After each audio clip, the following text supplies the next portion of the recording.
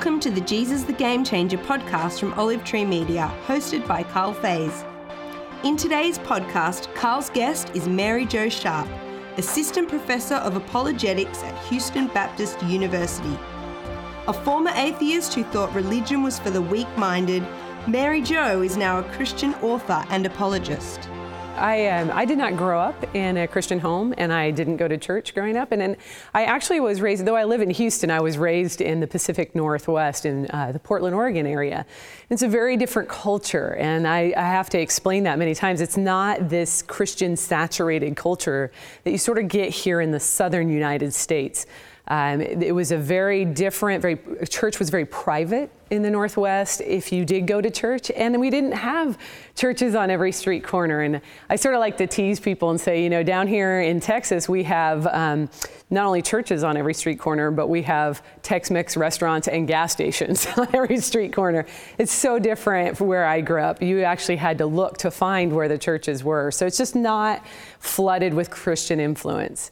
And then I wasn't raised in church. In fact, I was raised in a very a home that valued the scientific endeavor. We watched a lot of science shows. We watched a lot of nature shows. And so my background, though, it was steeped in education and culture. I'm a musician. It wasn't steeped in a deep understanding of the Christian faith. In fact, I never went to church. So if I said to you then, what do you think of Christian or faith or belief, what would you have said? I don't know. I would have said, I don't know. Okay. In fact, I've said, if somebody were to ask me directly, are you saved? I would have said, saved from what? I wouldn't have understand what you were talking about. So my connection to Christianity came as a result of a band director, a high school band director that I viewed kind of like another father of mine. You know, I'm a musician. I was in the band, and I ended up teaching band in the public schools. So he actually witnessed to me. He actually, in my senior year, gave me a Bible and said, Mary Jo, when you go off to college, you're going to have some hard questions, and I hope you'll turn to this. And that was the extent of it. And at that moment in my life, I had some very tough questions, like, is this all there is? Am I really just a collection of atoms in a vast and different universe? Because that's what I'd learned, and that's my upbringing. And I started to have questions about meaning and purpose for my life. And he came in at just the right time and said, hey, you're going to have tough questions. I hope you'll turn to this. So did you start reading it? I did start reading it. I started reading, it was a NIV 1 year, so I had a plan for every day. And the thing that was exciting to me is as I started reading through these days, I realized that Christianity was not what I'd seen on TV. It was not as it's portrayed in the movies. It was so much more. And it was from reading the Bible, I started to get a deeper understanding and realize that I had a very shallow view of the Christian faith. And so I actually sped through, like I couldn't just read the day, that day's reading. I sped through it, and reading through that Bible brought me around to belief in God. It didn't get me all the way to Jesus, though, which is, I think it's kind of funny. I was reading about the salvation of Jesus Christ, but it didn't get me there. Wow. So what did get you there? Well, I went off to college on my own for and without, my family nearby. I moved halfway across the United States to go to school. And I thought, you know what, this is my chance to go and figure out what this church thing is all about and what people have to say about belief in God. And so I started going to churches on my own. And it was when I finally got to a church where I heard what Christians would say is the good news, where I heard and understood my position as being in need of a Savior. And once I understood what Jesus did for me, once I understood that He was the Savior, that's when I trusted in Him for my own salvation. It's a long way from there to sort of teaching other people about it. What got you into the area of defending faith? Yeah, it is a long way. Yeah, so after becoming a Christian, I got involved with ministry really fast. I had actually met my husband, we had gotten married, and we decided to take over a youth group. That sounds funny, take over a youth group, right?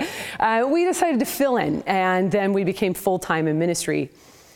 And what I saw then was that I saw Christians who were behaving very contrary to what the New Testament was actually teaching about how we're supposed to treat one another and the love, grace, and mercy of the Lord and how we're supposed to share it with one another. In fact, it was so different from my friends growing up. It was so much more ugly than some of my atheist, agnostic friends, the things that happened to us and the things that people would say, that I began to see a problem. I began to see that though there were people professing Jesus was a savior, that God was real, that the Bible was true, I wasn't seeing a lot of acting that way. So it was sort of like a disconnect. And I began to question, are there real believers in God? Now, of course, I'm not looking out over time in history, right? I'm looking at what's right in front of me.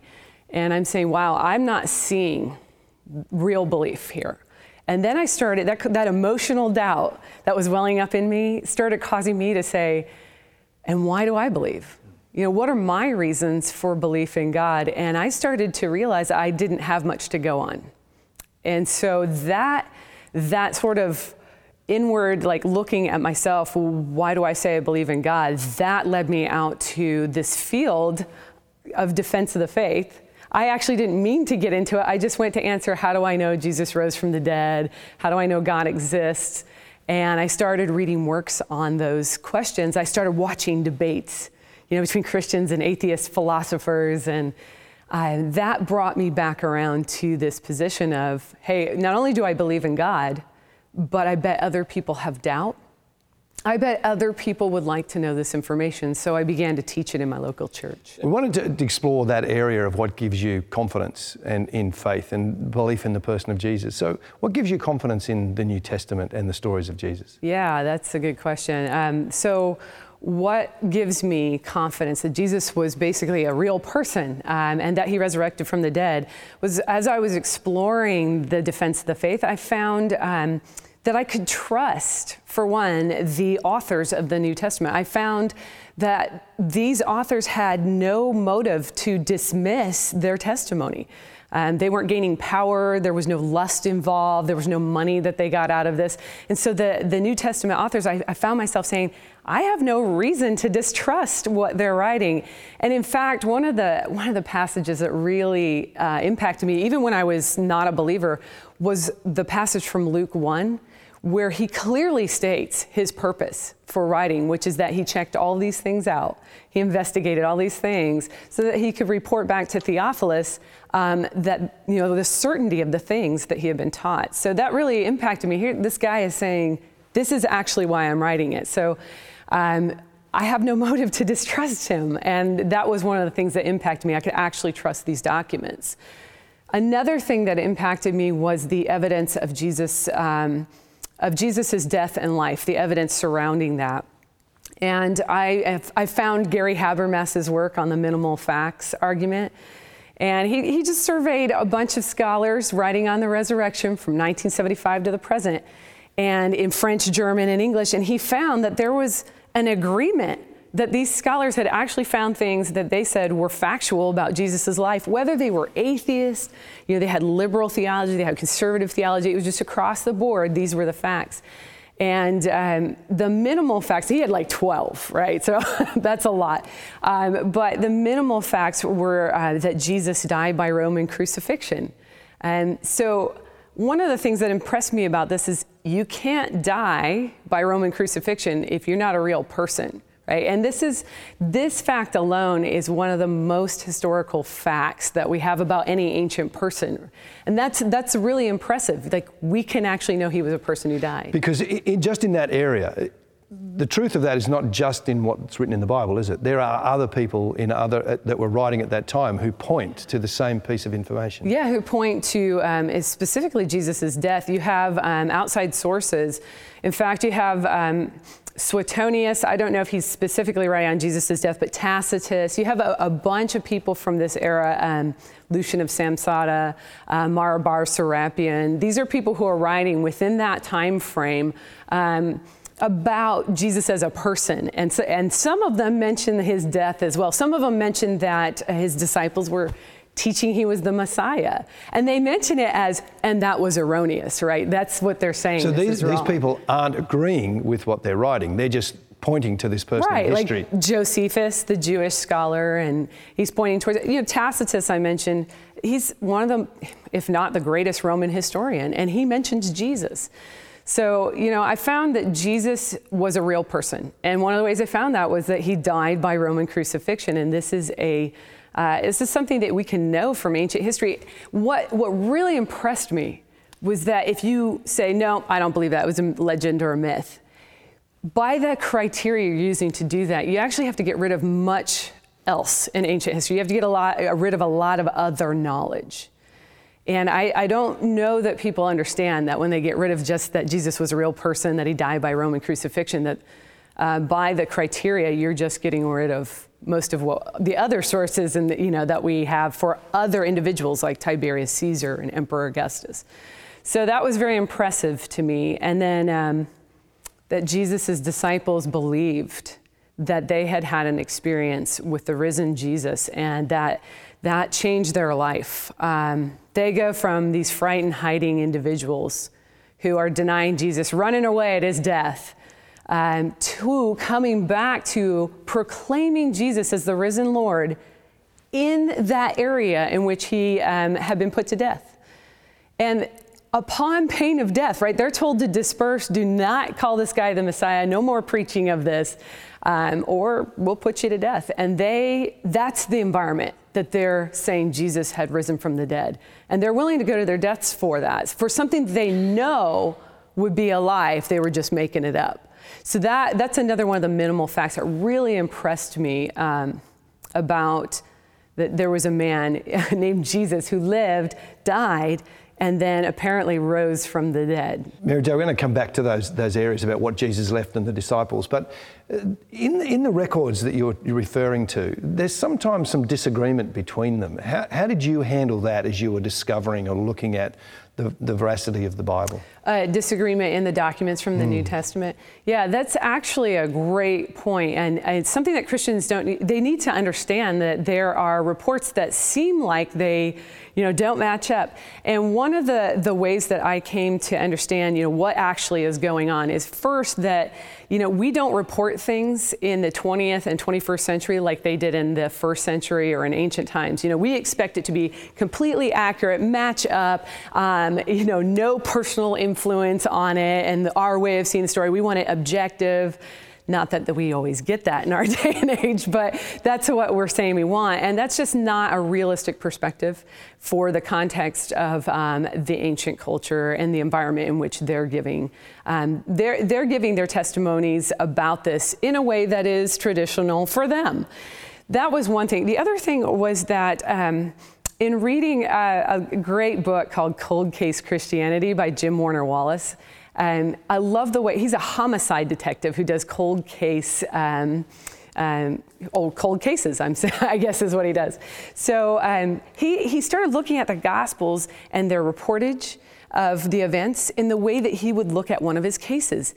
And what he found, and I thought this was amazing, I don't know why I never thought of this myself, was that if he gets a group of 4 people together to get their testimony on a case, what did you see, what happened? If they give the exact same report, as a detective, he's going to say, there's something fishy here. Like this looks conspiracy theorist, right? They all got together, they all told each other what they had seen, and now it's coming out exactly the same way. And he said, the fact that the Gospels are told in different ways from different perspectives, to where I don't have an exact report, but I do get the same story overall, he says that actually gives me veracity, that these are individuals telling the story according to how they experienced them. And this is what you would expect from eyewitness testimony, is that you get little variances according to their own purposes for how they saw things, what they want to highlight. And he says that actually verifies it rather than gives him cause to say, no, this is all made up or whatever. It's if they reported it exactly the same way that he said he would have cause to think, this looks fishy. And I think that's a great way of explaining, without going into each individual instance, that's a great way of looking at it. Somebody has also said, or numbers of people have said, that some of the smaller side pieces change, but the serious facts don't change. They don't, yeah. The serious facts about Jesus' stories, his what he taught, the basic philosophy that comes out of it, his his death, his resurrection. These are all the same. It does not change, and that's very important because when you look in history at made-up stories. Right? You look through, these stories were written by authors that are they're fantasy, they're fictitious. You don't get figures like Jesus Christ coming from 4 separate authors. If you're just looking at the Gospels, there's more as you broaden out to the letters of the New Testament. But you don't get 4 different individuals creating the same enduring character at the same time frame that people follow for ages. You don't see that throughout history. In fact, you see works of genius coming very infrequently, and one here and one there. So like Shakespeare or Charles Dickens, and we don't even look at their characters as real people, right? We don't think, hey, this is a real person. But when you look at what happens with the Gospels, you've got 4 writers and more, and they're all coming up with the same story, the same character of Jesus Christ, and it impacts people in a way that you have to consider. These would be geniuses, right? These would be geniuses as authors. And that's not one of my arguments. It's another argument I encountered from John Lennox, talking about just looking at literature, you don't get this kind of figure developed over time in history, not at the same time concentrated in the same era by all these authors. So it's really hard to view it as fictitious, because it would take almost a miracle for something like that to happen. We hope you are enjoying this podcast. Olive Tree Media seeks to introduce people to Jesus, communicate a Christian worldview, and transform beliefs, attitudes, and lives through media. Now let's get back to the interview. Looking at what Jesus left, and you talked before about the disciples being afraid, unsure, not sure of the future. Odd question, but what did Jesus leave? Because he didn't leave a great deal, did he? He didn't leave it. He didn't have an inheritance to leave behind as far as material things. But what he left behind was a group of individuals who were they were convinced that he was the Son of God. They were convinced that he had brought forth a new era of redemption for mankind. They were convinced that the kingdom of heaven had come to earth. And they were willing to go to their deaths to give other people what they believed was the truth about about reality of this universe, that Jesus had come in for salvation of mankind. And we could talk about what did he leave behind. That is the great inheritance that he left in this small group of individuals who then went out and shared it with the world. There were other religious leaders at the time, other Messiah figures, and even through history. How does Jesus kind of compare to, or how is he different from other religious leaders? Jesus is very different from other religious leaders. And I think the big point that we need to look at is that he resurrected from the dead. It's resurrection that sets him apart. So Jesus not only was a great teacher, a prophet, whatever you want to call him, but he also predicted his own death and resurrection, and then those things came to pass. And that's what the letters of the New Testament are telling us. That's what they're testifying to and giving us eyewitness testimony that he was dead, but now he's alive. I've seen him myself. And so one of the main differences is that great and important doctrine of resurrection, which is the foundation of the Christian faith. There was, as we said before, there wasn't a lot except for this idea of a small group of people who were following Jesus in a backwater, really. Within 300 years, they've become the religion of the empire. What do you put that down to? I put that down to the fact that it was an entirely different worldview, and it was a worldview of unconditional love and radical tolerance that we see Jesus preaching in Luke 6. Do good to those who don't do good to you. Love your enemies. And this sort of teaching was it was revolutionary. Jesus even mentions, you have heard it said, love your neighbor and hate your enemy. And isn't that the way of the world? But he comes back and says, but I tell you, love your enemies, do good to those who hate you, who persecute you, who don't do good to you. And the reason that this is so important, and the reason why I think it spread, was because that is tolerance. That is acceptance. That's unconditional love. And when people get a hold of that, that's how it's supposed to be, right? This thing that we're looking for, the desire of our heart to be accepted and loved just as we are for who we are, this is what Jesus is teaching, and it radically transforms people. One of the things that might surprise people kind of in our modern era, as if we can put it in those terms, is actually how Jesus taught women and how Jesus treated women. From your perspective as a woman looking at that, how did Jesus treat women that was perhaps different? Yeah, I think that's really important because you're dealing with a time frame in which women were objects. They were objects of possession. They were objects of sexual desire.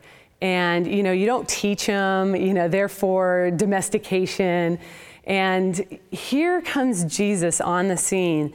Not only bringing women disciples along with him, but directly teaching women, which is contrary to his culture. The scene with Mary and Martha, I love that because Martha's doing what the culture expects of her. She's cooking, she's cleaning, she's doing all that. Not that there's anything wrong with that, but then she pipes up and says, "Hey, look at Mary. Tell her to come help me." And Jesus tells her, you know what? Mary has chosen what is better. It's not going to be taken from her. And I think that's just revolutionary here. I'm going to continue to let her sit at my feet and learn theology, philosophy. Because she has a mind. God has given her a rational mind that needs developed. And look what she's doing. She's sitting here and learning from the greatest teacher who ever lived. It's not going to be taken away from her. Wow, what a statement that she's not just an object, to be used, but she is a subject. She's a human being to be loved, to be poured into. And I think that's the major change that you see with how Jesus interacts with women. One of the stories about Jesus' resurrection was that the first person to see him was actually a woman. Why was that important? Oh, I think that's very important in that, I've done some work in Islam, and I've contrasted this. In Islam, the testimony of a woman is worth half that of a man, and that's said very plainly by Muhammad. But when you look at Christianity, the foundational doctrine of resurrection, that's the basis of the Christian faith. The first testifiers to that doctrine are women. And God trusts women, and he trusts their testimony. And that's a big contrast, not only to their culture, but also against Islam and that culture. In our culture, the church and the teaching of the church is almost seen as negative towards women, second-class citizens. As somebody leading and teaching in the church, how do you see that? I see that if you go back towards the way that Jesus viewed women. Again, God made women with a rational mind. We're made in the image of God, and I see Jesus as respecting women for their minds and being willing to teach them and being willing to lift them up. And so, yes, there has been some of that in our past. And I think we need to get back to the way that Jesus viewed women, that she is of immense worth and value as a human being. Great line from Jesus when he's asked by the Sadducees who are trying to trap him in Matthew 22. They say, there's a woman who's been married to several men, and, when she dies, because, that is the brothers kept marrying her over and over because that was the custom. And then the Sadducee says to Jesus, when she dies, to whom will she be married in heaven? And Jesus said, first he said, you err because you do not know the scripture nor the power of God, because he knew you were trying to trap him. But then he says, men and women are not given in marriage in heaven. And I think that's interesting that the thing that survives, the thing that carries on for both men and women is not this marriage relationship. It's our relationship with Jesus Christ. So him viewing us as an individual. So I always try to stress the Christian woman as a Christian, right? Because this is what is going to survive into the afterlife. So that's an interesting piece, because we tend to see that as a kind of a teaching about the afterlife. But you're saying it's actually teaching about the importance and place of woman next to a man. I don't know if it's specifically trying to do that, but I think it's interesting that we do have this marriage relationship here on earth, which I think reflects a picture of the Christ and his bride, and it reflects the gospel here and now, but it doesn't carry on into the afterlife. So I think it's an interesting note that we're not given in marriage in heaven. I think that's about as far as you can go, but yeah. This series is called Jesus the Game Changer. Let me ask you, how do you see Jesus as the game changer? Wow, Jesus is definitely a game changer. I think he brings in an entirely different worldview. And I think what that worldview entails as far as him changing the game is he's setting people free. That's what he's doing. People were made to live in relationship with God. And when he created us, when God created us, Genesis 1 tells us that it was very good. But as human beings, we live in a world in which we look out there and we say, this does not look very good. And I know that I struggle within myself. I know others struggle with evil, pain, suffering. And Jesus comes into the world and says, you don't have to live like that. You can be set free from the evil of mankind. You can be set free from the problems of this world. And maybe we suffer now, but there's an answer to that later. It's not just, oh, you're suffering. Well, that's the way of the world. This is just the way the world is. Then you die, nothing comes of it. Jesus says, no, actually, you weren't intended for that. That wasn't the way that I made you. You were intended for relationship with me. So I think what you see in Jesus is he is the most fully human being that ever lived. He's showing us how to be human. Now, some people might say, well, he was God, you know? I can't be like Jesus because he's God. But I would say, but look at how he lived. Look at the example he gave us. He showed us that we can have communion with God. He said things like, there's other meat that you do not know. He didn't need to just eat the food of the world. He needed the food of his Father. He needed that spiritual life.